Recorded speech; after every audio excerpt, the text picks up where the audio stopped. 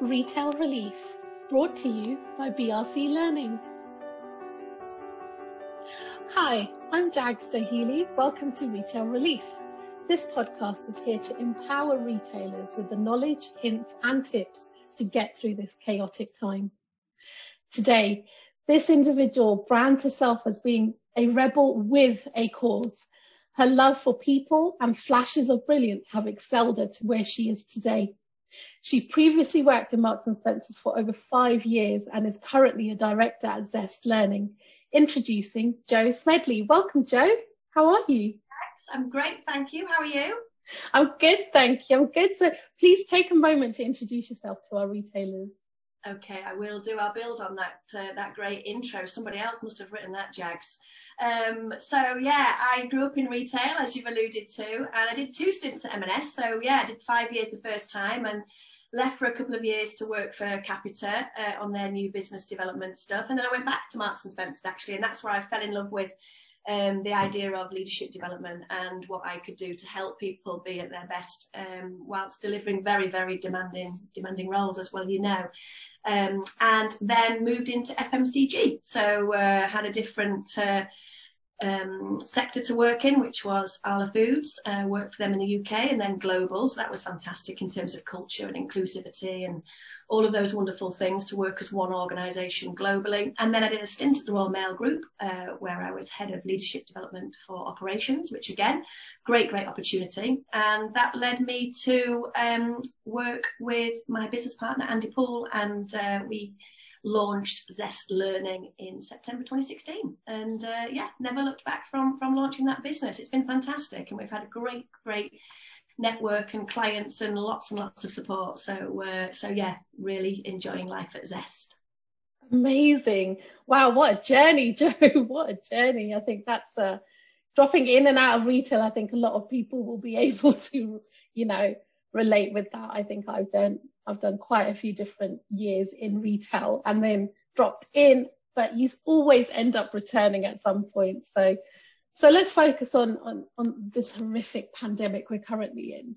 It's currently divided our retail landscape into polar opposites. Some retailers are thriving, others are sadly dissolving. This is a hugely volatile time for our retailers. So some people are overworking, some are on furlough, and unfortunately some have even been made redundant.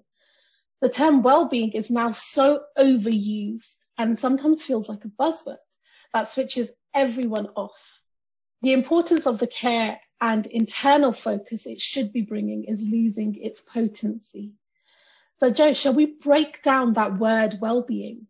Yeah, I mean, this is really close to my heart, Jags. So, thank you for the opportunity to share some of my thinking around this. And, again, working in retail, working in any business, I don't underestimate people's intentions. I've not met many people where people are ill-intended, Jags. So just a caveat around people's great attempts to care for people and introduce this idea of well-being. But if we're not careful and we try and do a sheep dip, one size fits all with well-being, we then end up with fruit baskets that are going off in the reception. We end up with gym memberships that aren't being utilised because we make assumptions that, what would make us feel well will make other people feel well. And so I think we really need to start to just break it down and it not be an initiative, but be a way of being, firstly ourselves and then with the teams and people that we're interacting with. Because I suppose the question that we all need to get well versed in is asking ourselves, what does it take for me today, this week, this month, to be a well-being? And I know it sounds really simple, but that is so individual, Jags, depending on who you are and what you need. And often, because particularly in retail, service, it's about giving to others. It's about delivering on that bottom line. It's about return on the shareholder investment. And so we are constantly giving.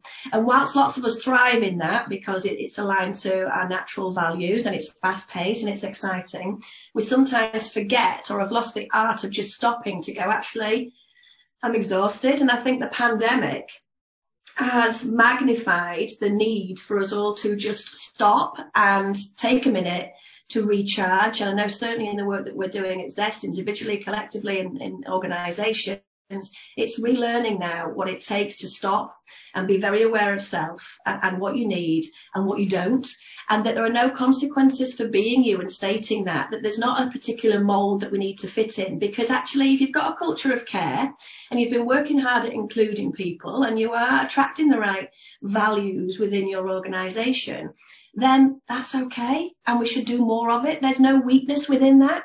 And I think there's still a little bit of stigma associated with, actually, I don't want to show vulnerability because then, I'll be out of the job. And again, that's a caveat that's threatening a lot of people at the moment. I don't underestimate that. But I think the need to take care of self first before you can then carry on to give is absolutely critical, Jags. I think you broke that down really well, especially talking about just breaking it back down into the simplicity of well-being. So, thinking about wellness as a whole.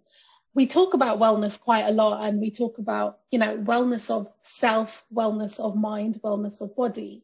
Can we explore that a bit more? So when we talk about wellness, what does it really encompass? Yeah. And I think I like to go at it from what stops us, right? Because for years, oh my God, the podcasts, the YouTube clips, the helpful tips, the data that is out there on being well, massive, right? So in terms of us not knowing about it, none of us are in the dark about this idea, but clearly something stops us. And I think it's this permission bit around, I've termed it, healthy selfishness, because I think people get very hung up. And when I'm doing the work with people and when I'm doing the research, when we look at what stops people, guilt, what will people think? If I go and take a walk at lunchtime, what will my team think? What will my boss think? So I think that what stops us is the idea of fear. Ultimate fear is losing job, which is then threat to security, which is huge. Let's not ignore that, right? Then another layer of guilt, because again, role modeling, serving others, what will people think? And so we play these stories in our own mind, depending on our own definitions of what we term to be selfish behaviour that we therefore don't want to take on and demonstrate for others. So I think the work has to start with redefining this idea of, in order to do all of those wonderful things, in order to be the parent, be the partner, be the boss, be the team player, we have to know what we have to do to top up. And we have to learn that more and more, because the demands of life, the global pandemic has just identified that under one big umbrella, because we're all under the same umbrella, but it's been going on for years. So I think the way that we're talking about it now is because we're under a shared spotlight with a virus. But actually it's nothing new as a concept, hence why the data and the intention to try and fix people has been there. But I think it starts with, what do I need to do to recharge? Guilt-free, fear-free, without associating a label on myself, because in order to be really well, you've got to learn what you need to do. And hey, that can be as simple as, I just need 10 minutes in the morning to have a cup of tea by myself, or I'm going to go out before it gets dark and get some fresh air. And it varies from day to day, but not taking care of your own needs to just recharge that battery that is being drained constantly. I think that's when we're all in danger of impact on mental health, which of course is being reported on in the thousands as we speak, Jags, because we have got to check in with ourselves and see if we're okay, not okay, and where we can take some of those steps. And then the next level is talking. It's talking to friends at work. It's talking to people you can confide in, that actually people aren't going to use that as a tool to hurt you with or to show up your vulnerability, that people will take that stuff seriously. And my personal experience is, when you show a bit of vulnerability yourself, you get it back tenfold, and you help somebody else in the process. So that's really where I think we need to start from, that idea of what do I need and how can I do that independently. And then if it's getting to a position where you can't help yourself, how do I then start to share some of that, so that we really do support people at work. I think you mentioned a really important part, especially around the guilt. there is so much guilt out there, especially taking time for yourself. There's so much that people see as being selfish. And why am I allowed to do that when others may not have the ability to? Linking to that, there's a huge part around giving yourself permission. Even just consciously giving yourself permission to allow some space for yourself is so important right now, because we're so bombarded by news, by all of this negativity that's creeping in everywhere. And we're so on edge because we don't have a steady space that we're currently in that is safe. We're not in a safe space right now. And that's a huge part of what I feel, that society is really getting to the space where people are so overworked, or they're in a space where they're fearful of not getting a job, or they may not have a job, or they're in that process, that they haven't been able to give themselves that permission to say, it's okay to take a moment for myself. Absolutely. And as we know, from the studies with the brain, I don't profess to be a psychiatrist, Jags, but we know that if we're operating in fear or worry or anxiety, the part of our rational brain shuts down, and we are then, in fight or flight mode. And so the ability to see clearly, so lots of phrases that are being used, I just have got no headspace, I can't see the wood for the trees, I'm panicking about what's going to happen next week, never mind next year. So because we are working with anxiety and worry and stress and fear, it shuts down the part of the brain that allows us to think clearly. And so, lots of stuff around just stopping, just trying to breathe and be in the moment and ask yourself, what are my problems right now in this moment? And then, getting help to work through that and see them as, yes, that they are some challenges. But together, in a pair or a trio or a team, you can work through challenges. But being alone with what you perceive to be a massive stack of problems, while you have fear or worry or anxiety at play, I just think that's the stuff that we've got to try and be aware of and spot in others. And reach out to help others, because often it's a conversation. It's someone being listened to. It's someone being valued. It's someone being reassured that actually they're not going crazy, even though it might feel a bit like that at times, but they are just worried. And often we don't want to say those words at work. We don't want to say I'm scared. We don't want to say I'm anxious. We don't want to say I'm worried, for absolute fear of the stigmas that have been associated or we've experienced and observed happen when people have displayed that level of vulnerability. Now, there's a balance to be had, Jags, because, we have got targets to hit. We have got deliveries to get out. We have got KPIs that we're all measured against. And so there has got to be a balance internally with care and what comes from the heart and the head. And this, hearts and mind stuff has been around for years, and it's usually linked with where we need to engage people to deliver change. I think we need to be engaging hearts and heads on a day-to-day basis, on every call or on every email, to make sure that we're modelling the balance of how we're feeling and what we're thinking. Because, I don't think there's room for just the head, and I don't think there's room for just the heart. I think we have to work really hard to get that balance of the two. You talked about vulnerability before. So you mentioned, and there's also an aspect of loneliness. So maybe let's have a look at the leadership aspect. So people who are in a place of leadership, who may have been previously told they have to be strong for their team, they have to come and act in a certain way, even dress in a certain way, there are still companies that do that. So if we talk about these people in these leadership positions who are now very isolated in their feelings, thinking that if they show that vulnerability, they may be being seen as less than. What advice could you give them?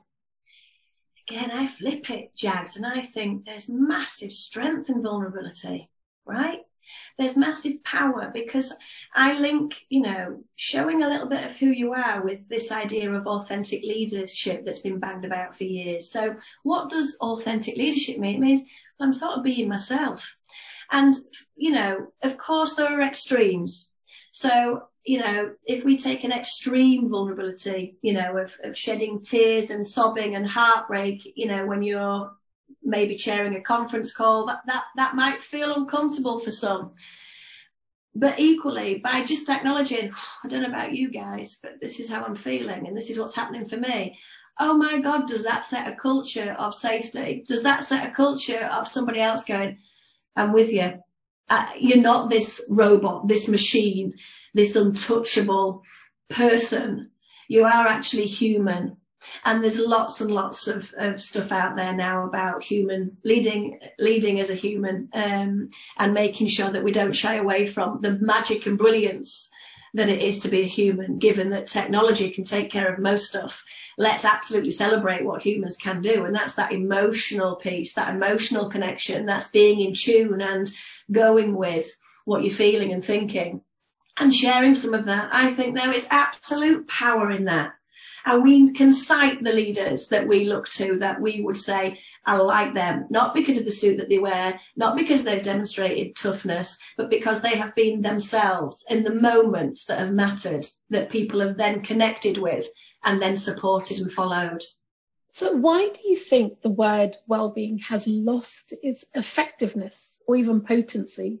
And I think it links back to a little bit of what we were saying at the start, that there's, it's like any buzzword, Jags, they come from a need. So, that there is a need to address something because, that there are problems and challenges that we need to address.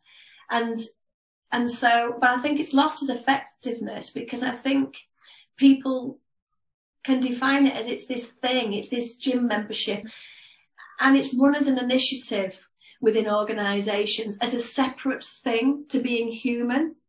When actually, if we just re-looked at our values, because most organisational values are pretty good because people spend lots of time and lots of energy on defining them, and we just start to live some of those, so we do care more and we do listen more, and actually there's value associated with caring for your people. So I look at the B corporations actually that are pretty good in this area, Jag. So this is a whole group of organisations, different sizes, different scales, different sectors, but they are resetting their KPIs and they are setting them to focus on how do we demonstrate that we care for our employees.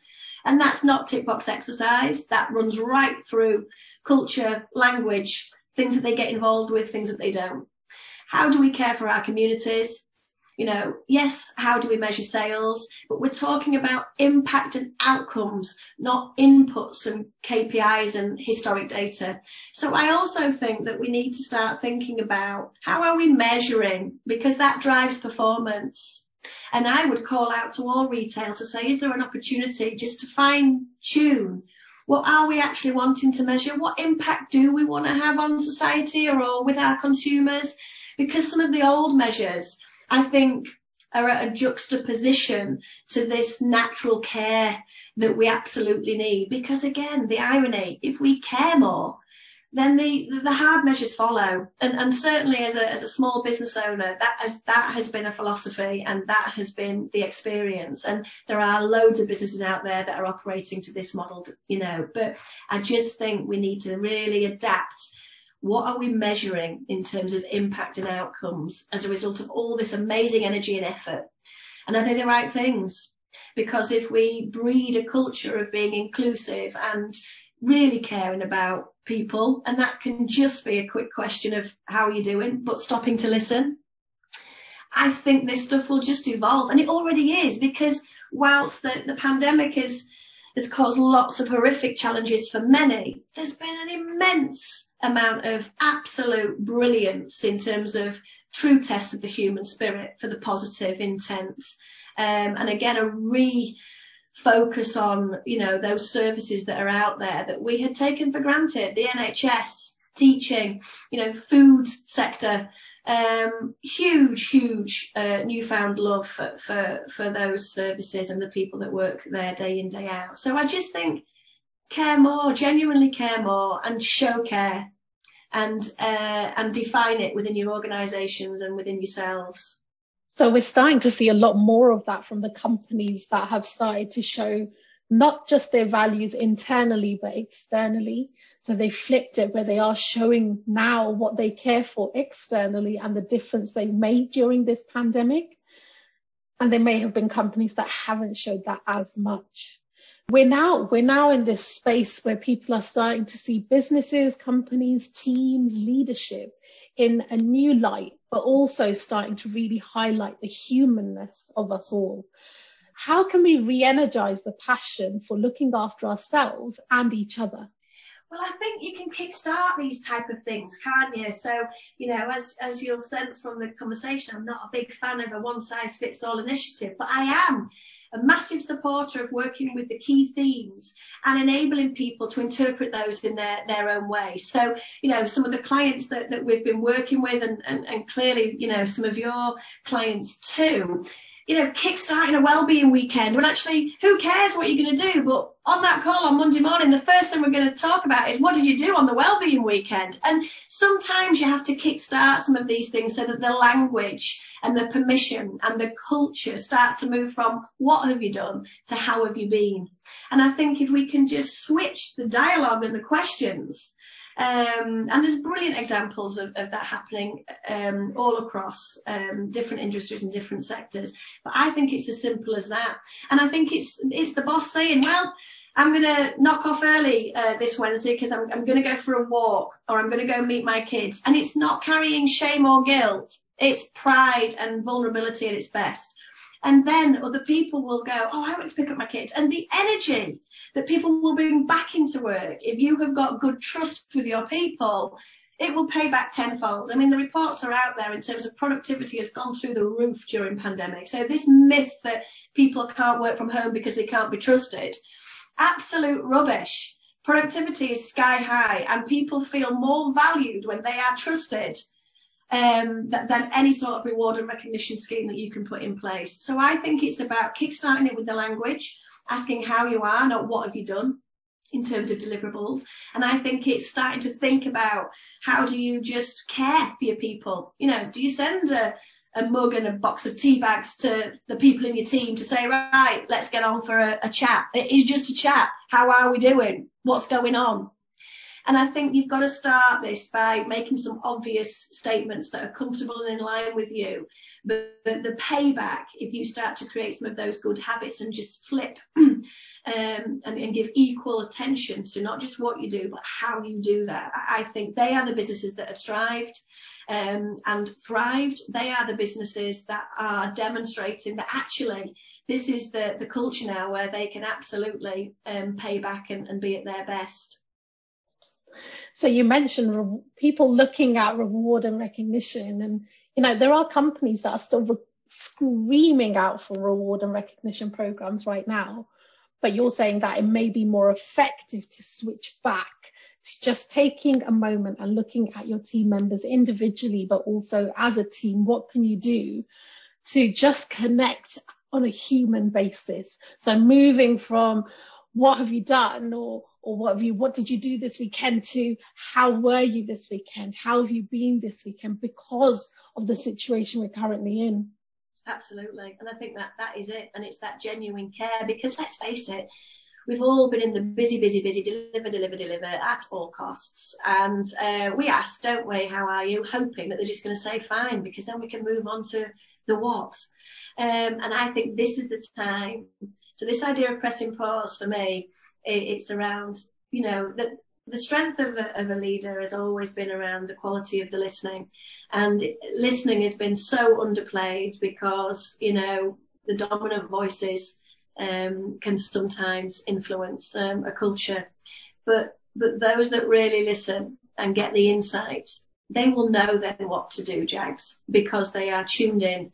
Firstly, to listen to themselves and what they need, and then to the people around them that matter. And so I think that it's about not underplaying the listening, the genuine empathy, and just making a bit of room to ask how people are, and to also make sure that you've got support and that you don't give out for everybody else, that you start sharing, with peers and your team how things are for you, and people will pay that back in kindness that you can't even imagine if you're sitting around trying to draw up a reward and recognition scheme for all.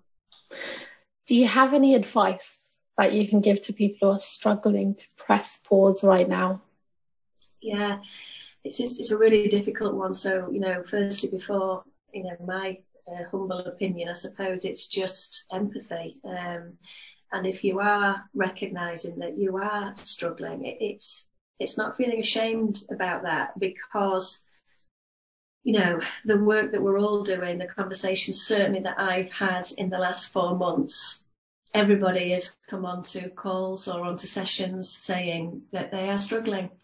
But because it's often one-to-one or it's in a high trust relationship, people feel safe to say those words out loud. And then, you can work through, obviously, we do the exec coaching, which is helpful, but just having a conversation that feels safe. So I would just say, who do you trust? Who can you trust? Who can you take a chance on to trust? To just say, I'm struggling and this is why. Because we have all struggled. And we have all had moments where we think, my energy is so low, I'm not sure I can get through the day today. I'm not sure how I'm going to be able to bring it for the next Zoom call or make the tea for the kids. So I think it's really paying attention and valuing yourself enough to get the help that you need. And there's a variety of help out there, but I think it's got to start with acknowledgement of yourself and valuing yourself enough to then want to share that struggle and talk to somebody about it. Wow. Well, what a note to end on there, Jo. So thank you. Thank you so much for your time and energy today, Jo. Thank you. I really enjoyed it. Take care. So what fantastic takeaways for our retailers, from avoiding the sheep dip in well-being to healthy selfishness, from strength in vulnerability to genuine care and empathy. Thank you for the wealth of topics that we have covered today, Jo. So if you have enjoyed this episode, remember to subscribe so you are notified when a new episode is posted. Share this podcast with your fellow retailers and colleagues to spread the word, because knowledge is power.